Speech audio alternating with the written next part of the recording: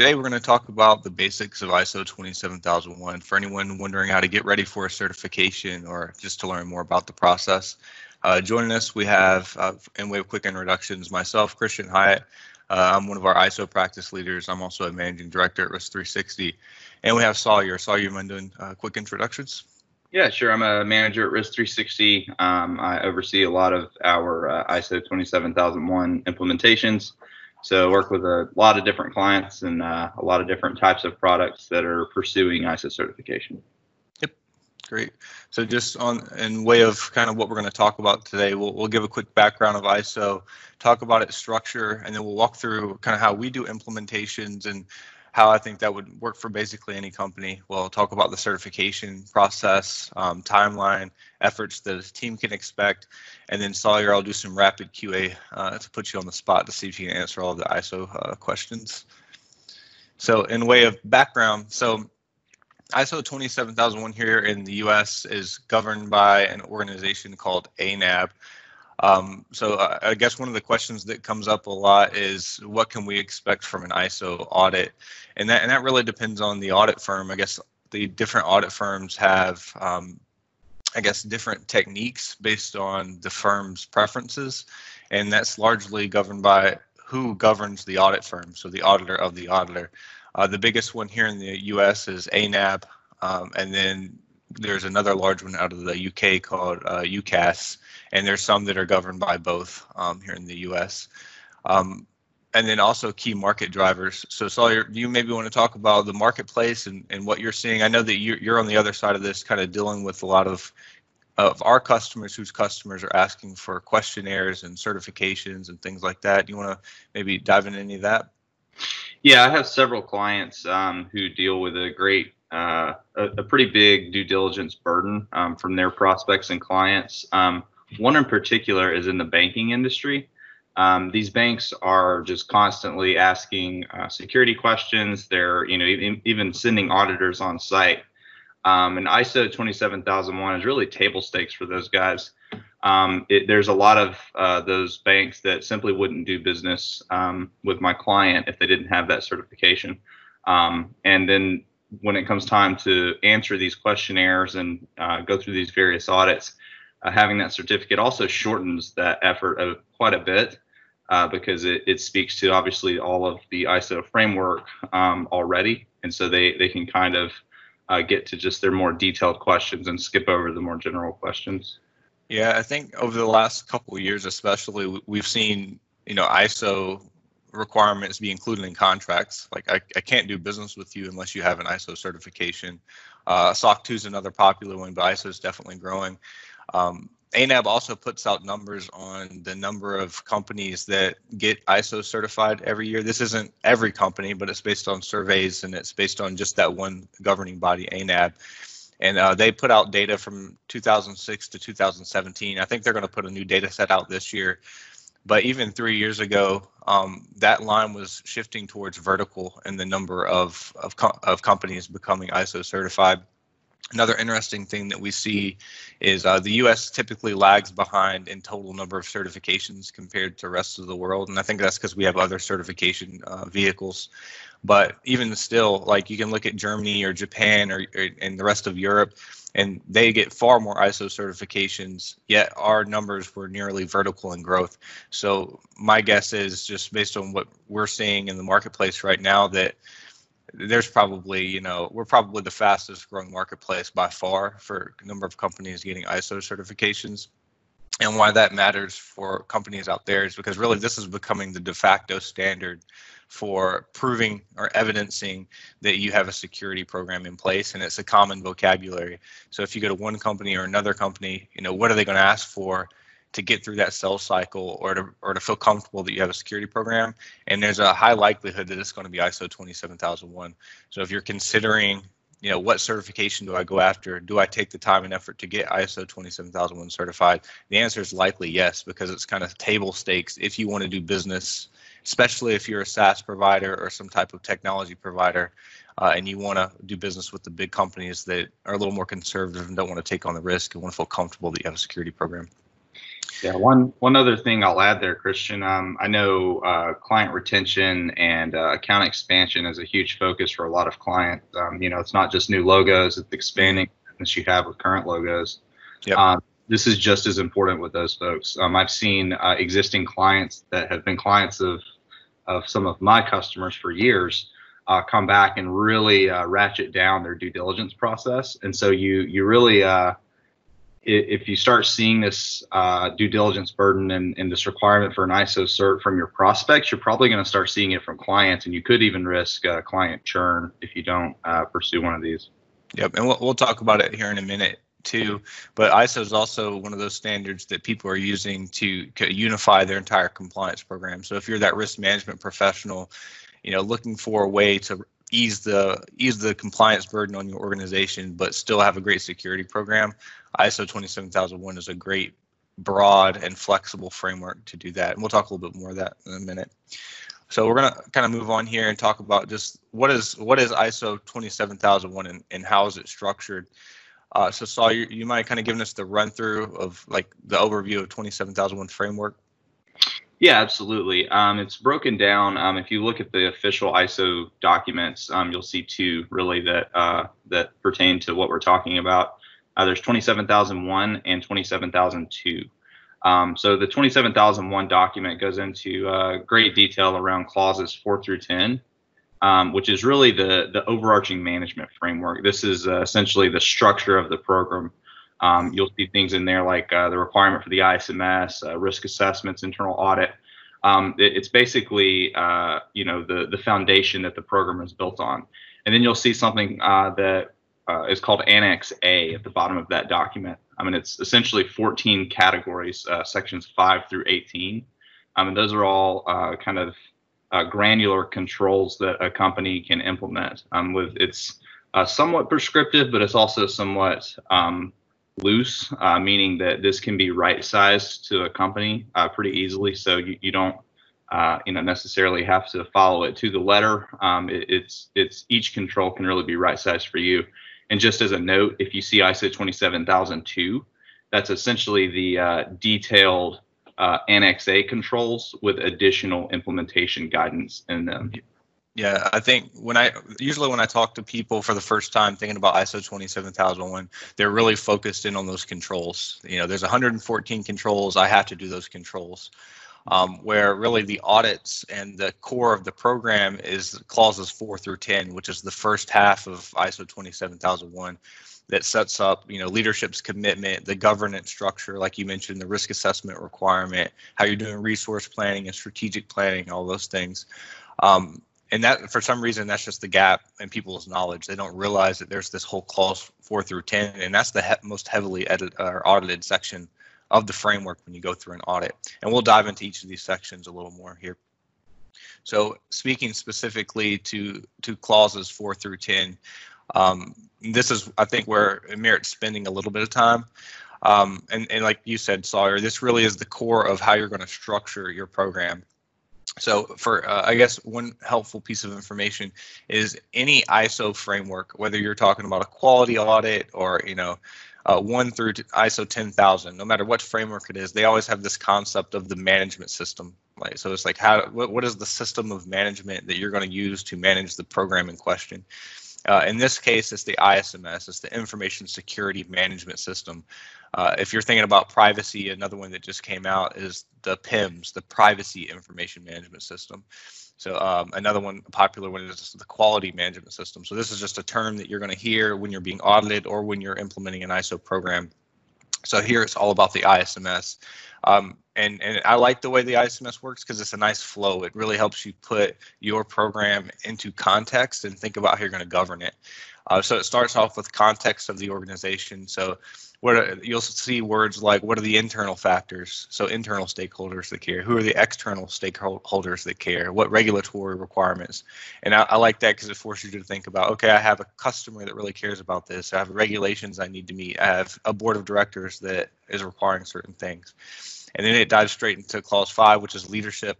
So that's how you're structuring your program. Do I have a CISO? Do I have an information risk council? Do I have, appropriate leadership buy-in into the program? that's especially helpful because a lot of times people want to delegate this to a network administrator or some type of, they view this as an IT problem or as a technical problem, where ISO says, no, this is a leadership problem. You need leadership buy-in. And then in clause 6 and 7, you get into strategic planning. So do you have the appropriate resources in place to facilitate the program? Is there training? Have you rolled out policies and procedures? In clause 6 is where you'll see the word risk assessment in 6.2, so executing a risk assessment.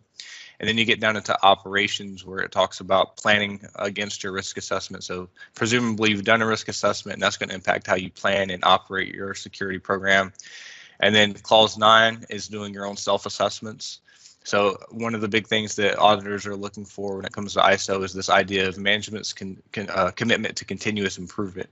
So what they want to see in clause 9 is that you have your own internal audit procedures. So you're measuring your program every year at least, and then identifying opportunities for improvement. And then moving on into clause 10, you're actually doing something about them. So there's this life cycle of identifying improvements, improving them, and making them normal processes. And that's really the crux of your audit. I think from my experience, auditors probably spend at least 50% of the time auditing the ISMS, and that really needs to be tight if you want to get certified. Anything else you want to add there, Sawyer? No, I think we'll get into it, but you'll see there's there's a couple of stages to the audit itself. That first stage is essentially focused on just this.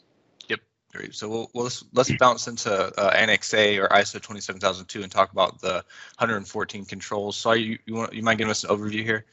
Yeah, absolutely. So each of these categories kind of gives you an idea of the controls that are involved. Some of them only have a handful of controls. Some of them, like Section 12, have quite a few, as well as like access control. But Section 5 is about your policy. So the way that ISO looks at this, and really the way that an organization should view this, is you don't really have a program without policy to enforce and govern it. So typically we put together a handful of policies that create in conjunction with the clause 4 through 10 ISMS that you referenced earlier. We put together several policies that then reference procedure. Policy is, you can think of it as management's intent for the organization on how to handle a certain area, and the procedure is going to be how the company actually executes or enforces or tactically operates that control. And so Section 5 is all about how those policies are organized. Is the business aware of those policies? Are they stored in a central location that can be easily found? So there's controls around that. And Section 6 is also kind of the same there. Section 7 is human resources security. So ISO looks at this really in 3 stages: pre-employment, during employment, and post-employment.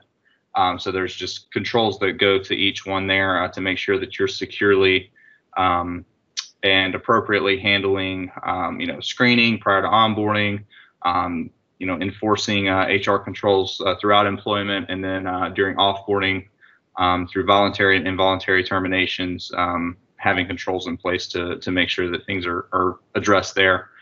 Section 8 is asset management. So an asset is anything from an employee laptop to a network device to a server that's running your application.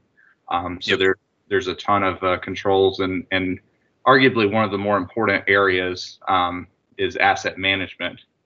Especially given the nature of the workforce right now being mobile. This has become a really big item because a lot of companies depend on their corporate network for security, and so that asset gets plugged into the network, therefore it's secure. But now people are home working on their laptops on their home network, and so it's become much more important to protect the asset itself. Yeah, that's being reinforced by other frameworks too, like CIS top 20 and things. I mean, that's numbers 1 and 2 in the top 20 from CIS. So asset management is becoming a bigger and bigger problem, to your point. Yeah. Number 9, access control. So that's both virtual and physical, making sure that employees are appropriate employees have access to the appropriate areas within the building, and then also access to everything from your applications to your laptops. Every aspect of access throughout the organization is addressed with the controls spelled out in Section 9.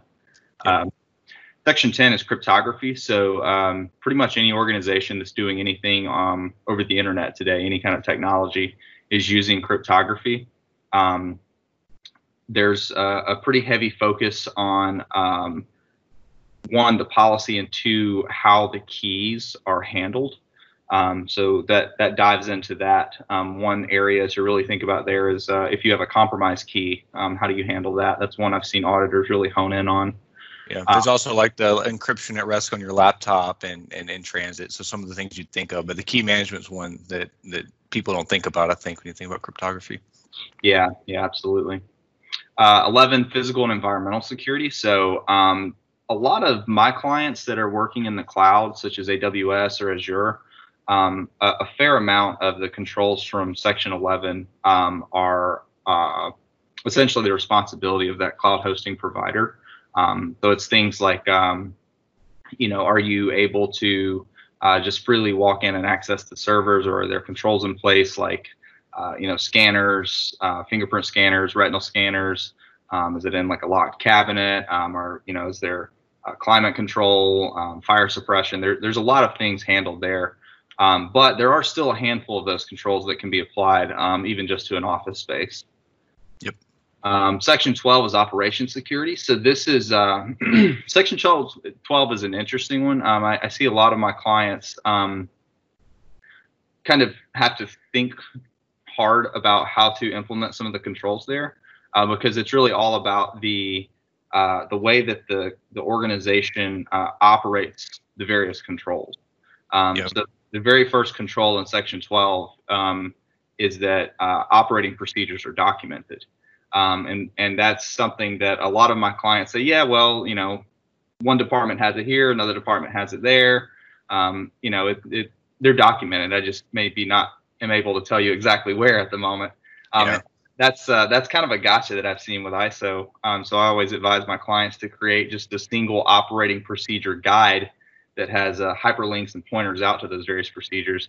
12 also has some of those classic security controls. Like if you're looking at these categories and you're wondering where they are, like malware, like infrastructure change management, backup policy, there's some stuff buried in there in ops security. So that becomes quite a large section, as you pointed out earlier. Yeah, definitely. 13, communication security. So that's all about data moving, the communications of the network, of the applications. It's about making sure that you're securely transmitting data. It's to prevent, man-in-the-middle attacks, things like that. 14 is typically just focused not just on code changes, but just change management in general. 14 has a lot of what we think of when we hear, agile development methodologies, right? That should have a lot of the controls in 14 baked into it. But it's really focused on making sure that systems are developed and maintained and stood up in secure fashions. Yeah, so, one thing that I wanted to point out specifically around 14 is to keep in mind that the last version of ISO was released in 2013. So there's been nearly 10 years since that release, and during that time, most organizations are moving to a DevOps agile development model. So a lot of the words that ISO uses here in Annex 14 is more waterfall. You can tell that it was built for a different time. So there's some translation that has to happen. How do you apply that modern development environment to the ISO standard? And you can certainly do it, but sometimes it's not as intuitive as it could be. And that's some of the art behind, hey, how does our business fit into the ISO framework rather than just adopting the words that it says? That's right. Yeah, I think a term that I have grown somewhat fond of is the spirit of the control. I think that says a lot, right? Because the spirit of ISO is still extremely valuable to organizations. So in situations where the terminology may be a little outdated, the spirit of the control is not. I think you see that if you really start reading through. Section 15 is supplier relationships. Said another way, vendor risk management, right? There's a lot of companies that are really focusing on this. They're looking at their supply chain and making sure that those fourth and fifth parties in their supply chain are at least as secure as they are, either because they're proactive or because their clients are requiring that of them in their vendor contracts. So we're beginning to see, a heavy push downstream. So if you're one of those smaller companies that sells to, mid-tier businesses, and you've not really been under a lot of due diligence in the past, I bet you will in the next couple of years at most, because of Section 15. There's a pretty heavy focus on making sure that your vendors are appropriately managed and risk assessed and audited. Yep. SOC 2 also just came up with that too. So we're seeing that across the board in frameworks. So about, I guess, a year or two ago, SOC 2 made a major update to their framework with enhanced emphasis on supplier relationships and vendor management. And we're seeing the same thing in ISO and other frameworks. So to your point, Sawyer, this is kind of that circle that we're getting in, that you have to do vendor risk management to get certified, which means that your downstream vendors also have to consider their own due diligence processes. Yep. That's right. 16 is around incident management. So when an incident occurs, and it most likely will, are clients and employees aware of how to report that? Do you have the capacity, the skill set that you need to address that officially? Do you have a policy in place governing that process overall?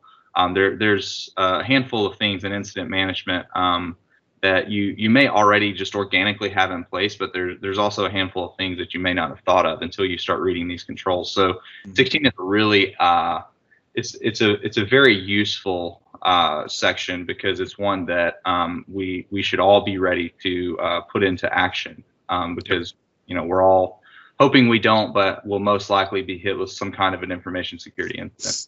Yep. 17 is around business continuity. So making sure that, in the event of a personnel being unavailable for an extended period of time unexpectedly, or, coronavirus hits, right? Everyone has to work from home all of a sudden for a full month or more. These are things that are addressed in Section 17. Also, thinking through disaster recovery. So from the technology side, is your application able to recover if it gets hit with, something terrible like ransomware, or, something like that. And then 18 is compliance. So making sure that you're compliant with several things, but most importantly, client contracts and regulatory frameworks that you're subject to. So if you're processing payment information or client health data, focused on PCI or HIPAA respectively. So that's mainly what Section 18 is making sure that you have controls in place to monitor those various controls from contracts and regulation, and to enforce and operate them effectively. Yeah, the other thing buried in 18 is vulnerability scanning and penetration testing. Yeah. I don't know why they put it there, but it's also kind of an operations security, but there's sub-controls in Section 18 around that, which I was surprised to see the first time I read through it. Yeah. Cool. So that's a good overview. I guess I'll point people to resources if you want to dive in deep on these controls to understand the requirements. Probably your best place to look is ISO 27002. That is the implementation guidance that is paired with ISO 27001. We also have a white paper on the website that breaks out ISO 27001 into human readable format so that you can ask questions of your environment. We have a whole section in that white paper that breaks out each section and gives you about 5 or 10 questions that you can ask yourself. Do I have this policy? Am I doing this? To kind of do a self-assessment. So highly recommend that white paper. So let's dive into the implementation process, Sawyer. If a company is starting from ground zero and they're trying to think about how do I get a program off the ground all the way through certification. So in this section, we'll talk about what the implementation process typically looks like, and then also what the certification process looks like. From an implementation perspective, we think about implementation in 4 steps: scoping, current state assessment, remediation roadmap, and program implementation. So I'll dive into scoping and planning. So one of the questions that comes up is, does ISO apply to my whole organization? I feel like for some reason people have the impression that ISO is a framework that you have to implement in the totality of your organization, that it can't be narrow. There's probably some elements, like leadership has to be involved. So that's going to be a higher level control, but you can scope ISO down to specific applications, specific locations, specific processes and people. And it's important that you narrow that down, and how you narrow that down is going to be largely based on what you need to certify to satisfy your customer requirements or your own internal desires. So what we typically do during that is we come in and do that detailed scoping session and perform that strategy with a client. Typically there's client asking for the ISO certification. So we'll make sure that we're meeting at least what they want, if not more.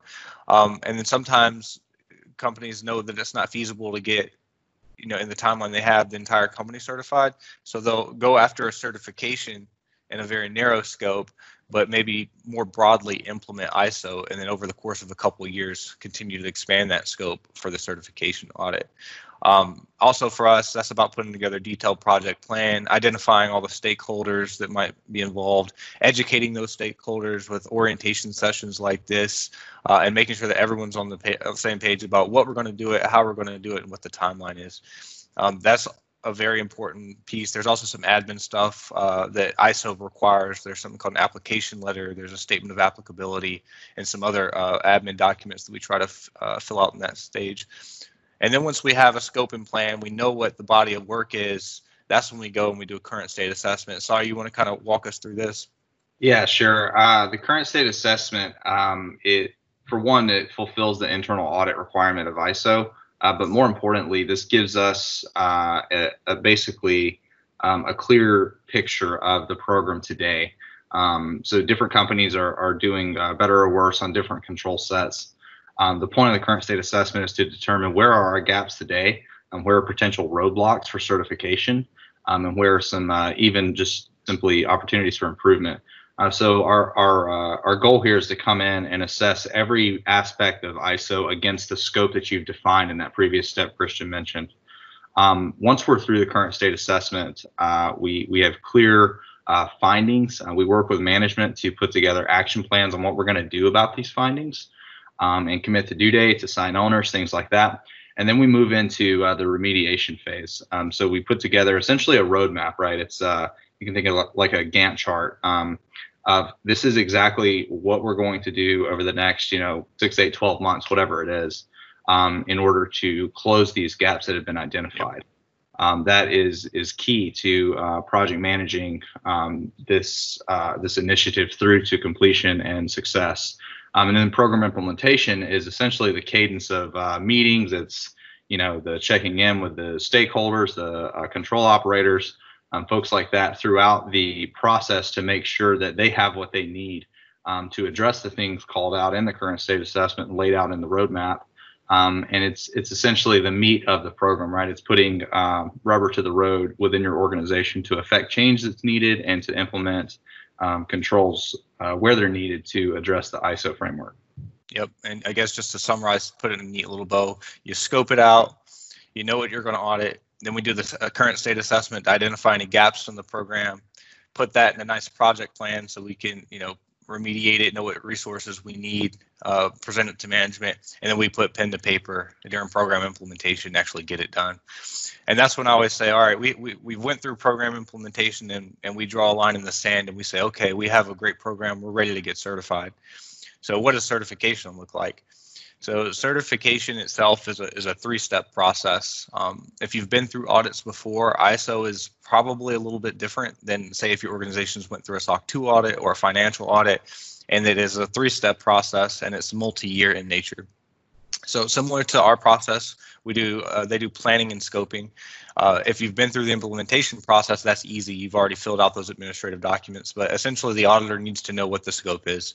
That's when the statement of applicability comes into play. That's when the application letter comes into play, and we tell them this is what you need to audit. Then they break their audit up into 2 steps. There's a stage 1 audit and a stage 2 audit. The stage 1 audit is somewhere between a day and a week, depending on the size of your organization. I call it the kick the tires audit. They're looking for policies, higher risk stuff. They're trying to get comfort that you're ready for the big audit, which is the stage 2 audit. It's typically more light. and it is just a level setting audit. And then in stage 2, that's the full blown audit. That's when they will come in and ask for every single artifact. There's typically 100 to 150 artifacts that they'll be looking for. Most commonly, it's between 1 week and 2 weeks. That can vary a little bit if your organization is really large, if you're a large enterprise. They'll typically do on-site audits at the key locations during this, so you can expect an auditor to visit there, and they'll go through it. Again, that's a pretty heavy lift. We'll talk about timeline in a second too, but a lot of time this is going to take about 60 days, not of continuous auditing, but scoping. They'll do stage 1 about 30 days later, and about 30 days after that, they'll do stage 2. So when you're thinking about your whole timeline, you have to build in 60 to 90 days for the audit itself before you have a certification in hand. So that's your first year audit. And then years 2 and 3, so ISO 27001 is a 3-year audit cycle. So you have to commit to this to maintain it for 3 years. Then they do annual surveillance audits, years 2 and 3. And that is about a half to a third of the effort of your first year. And they'll still come out on site, choose between 1/3 and 1/2 of the controls to test, and go through the motions there. But it won't be a stage 1 and stage 2. So that's kind of your certification process. Anything, Sawyer, I know you've been through dozens of these on the receiving end of audits on behalf of our clients. Anything you want to talk about for the certification?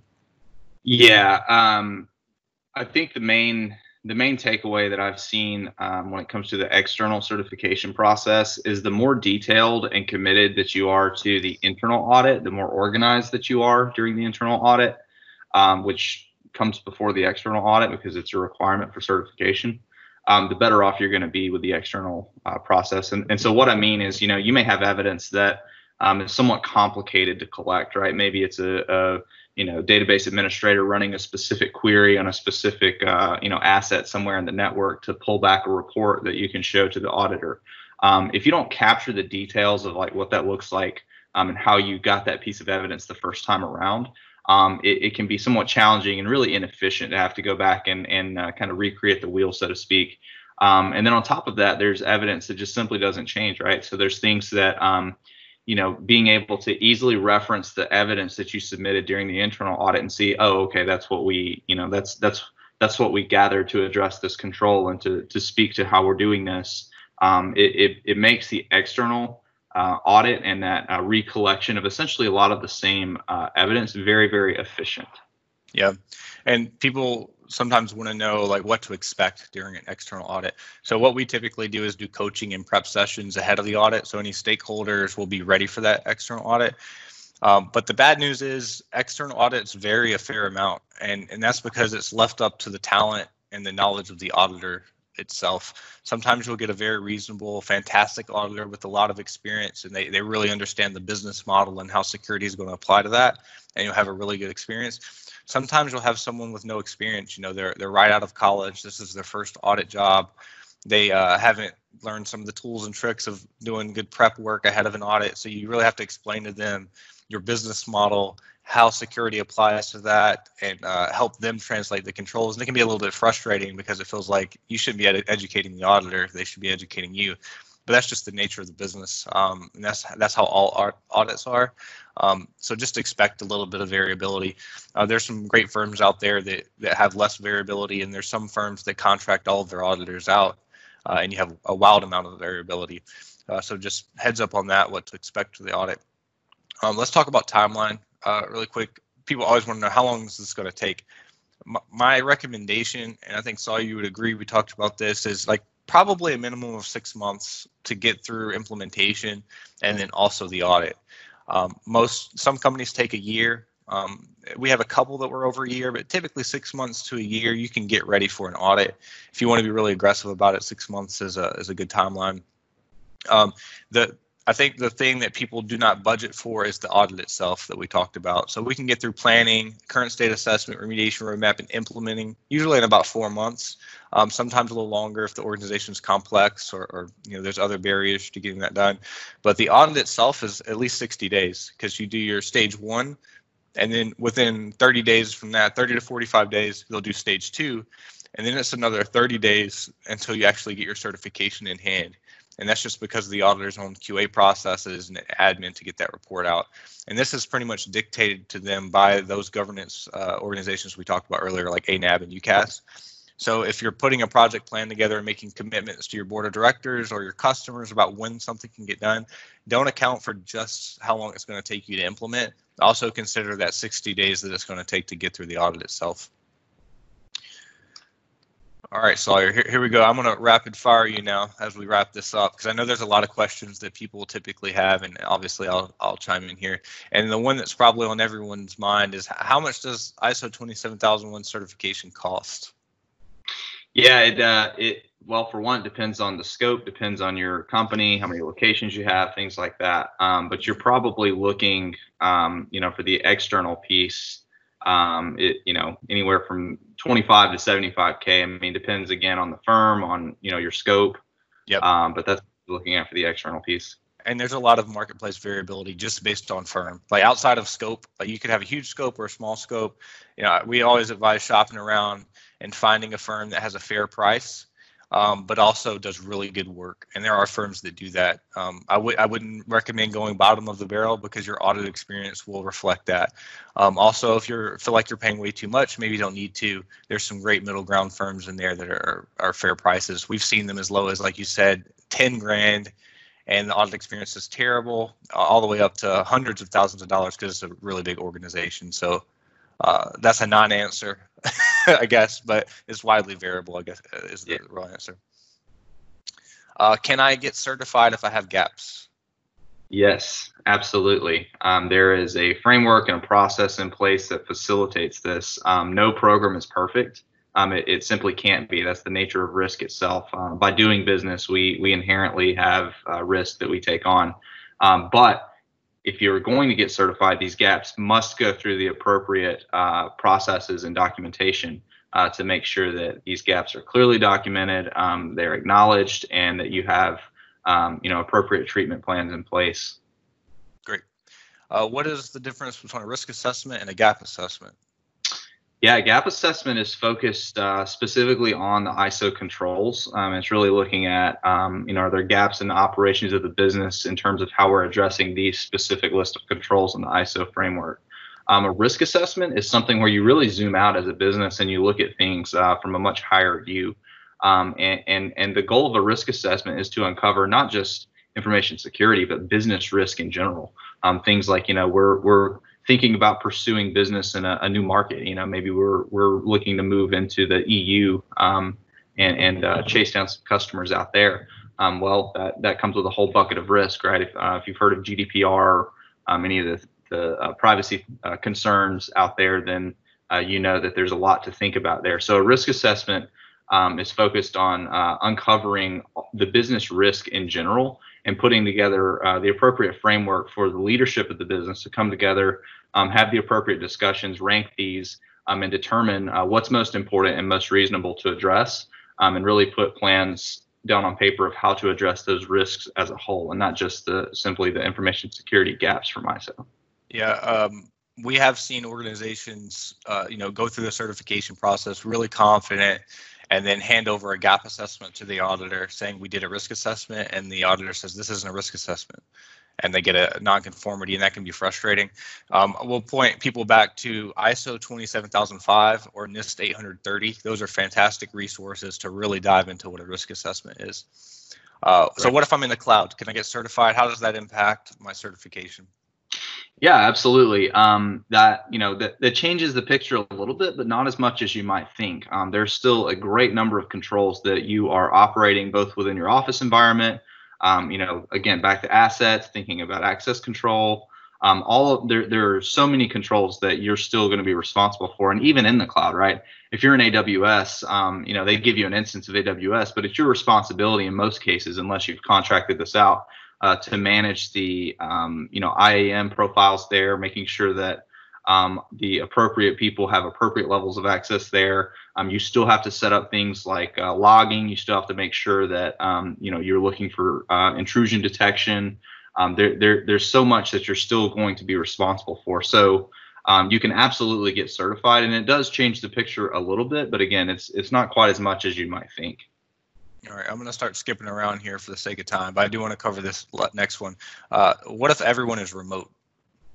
Yeah, I actually have a client if that's the case. It's still very possible. That's where that statement of applicability comes into play. There are going to be certain controls that aren't applicable because you don't maintain an office environment.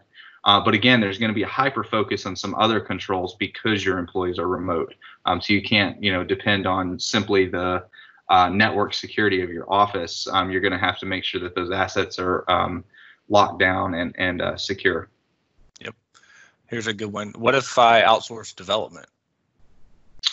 Yeah, a lot of companies do this. They have development in house, and then they also supplement development through outsourced development. There's a control that's specifically focused on that. It's absolutely still feasible to get certified with outsourced development. It's just again, it's focusing on making sure that those supplier relationships and those contracts are appropriately written. And that you're managing, the assets and the processes that those outsourced developers are leveraging to contribute to your product in a way that fits with ISO and is as secure as your in-house development team. All right, let's do two more. So what does the certification look like?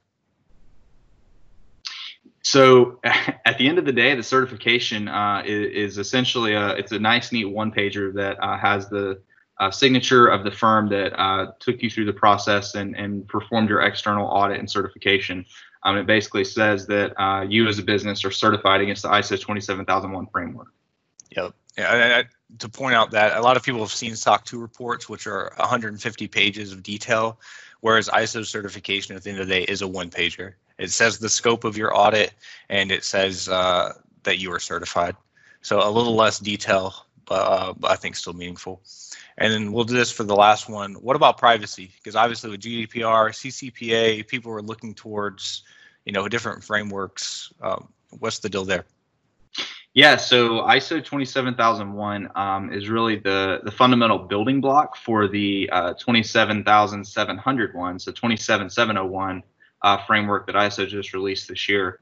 That it's a tack on to 27001 because really you need that management system in place and those reasonable safeguards in place from ISO 27001, and then from that you can build on top of it the 27701 framework, which is all very specifically focused on privacy. Yep, Phil, who is our fellow in privacy, specializes in 27701 in the privacy. We'll actually be doing a webinar over that framework on top of this webinar to talk a little bit about that soon. So great. So let's talk about some resources if people want to learn more, because obviously there's a lot of questions. One is our blog. You can go there and click on the ISO 27001 category. We write blogs every single week that answer specific questions about ISO 27001 and other security and compliance topics that get really deep. The other place that you can go is our white papers. We have detailed framework breakouts for 27001. So if you're trying to make a business case internally and want to know why ISO is valuable, we have that. If you want to know about the framework and some human readable format like I talked about earlier, we have a part 2. And we also have part 3, so those white papers that talk about the certification process in detail. So that package is pretty much everything that you would need to know how to begin your journey when it comes to ISO. You can also contact Sawyer. We have our email addresses up there. You can contact myself. And then we have some links there to those blogs and white papers, and also to ANAB itself if you want to visit their website and see who the authorized certifying bodies are out there and grab information from them. So I hope everyone got a lot out of this and appreciate your time. Thank you, Sawyer, for sharing your knowledge, and look forward to the next time. Yep. See you guys.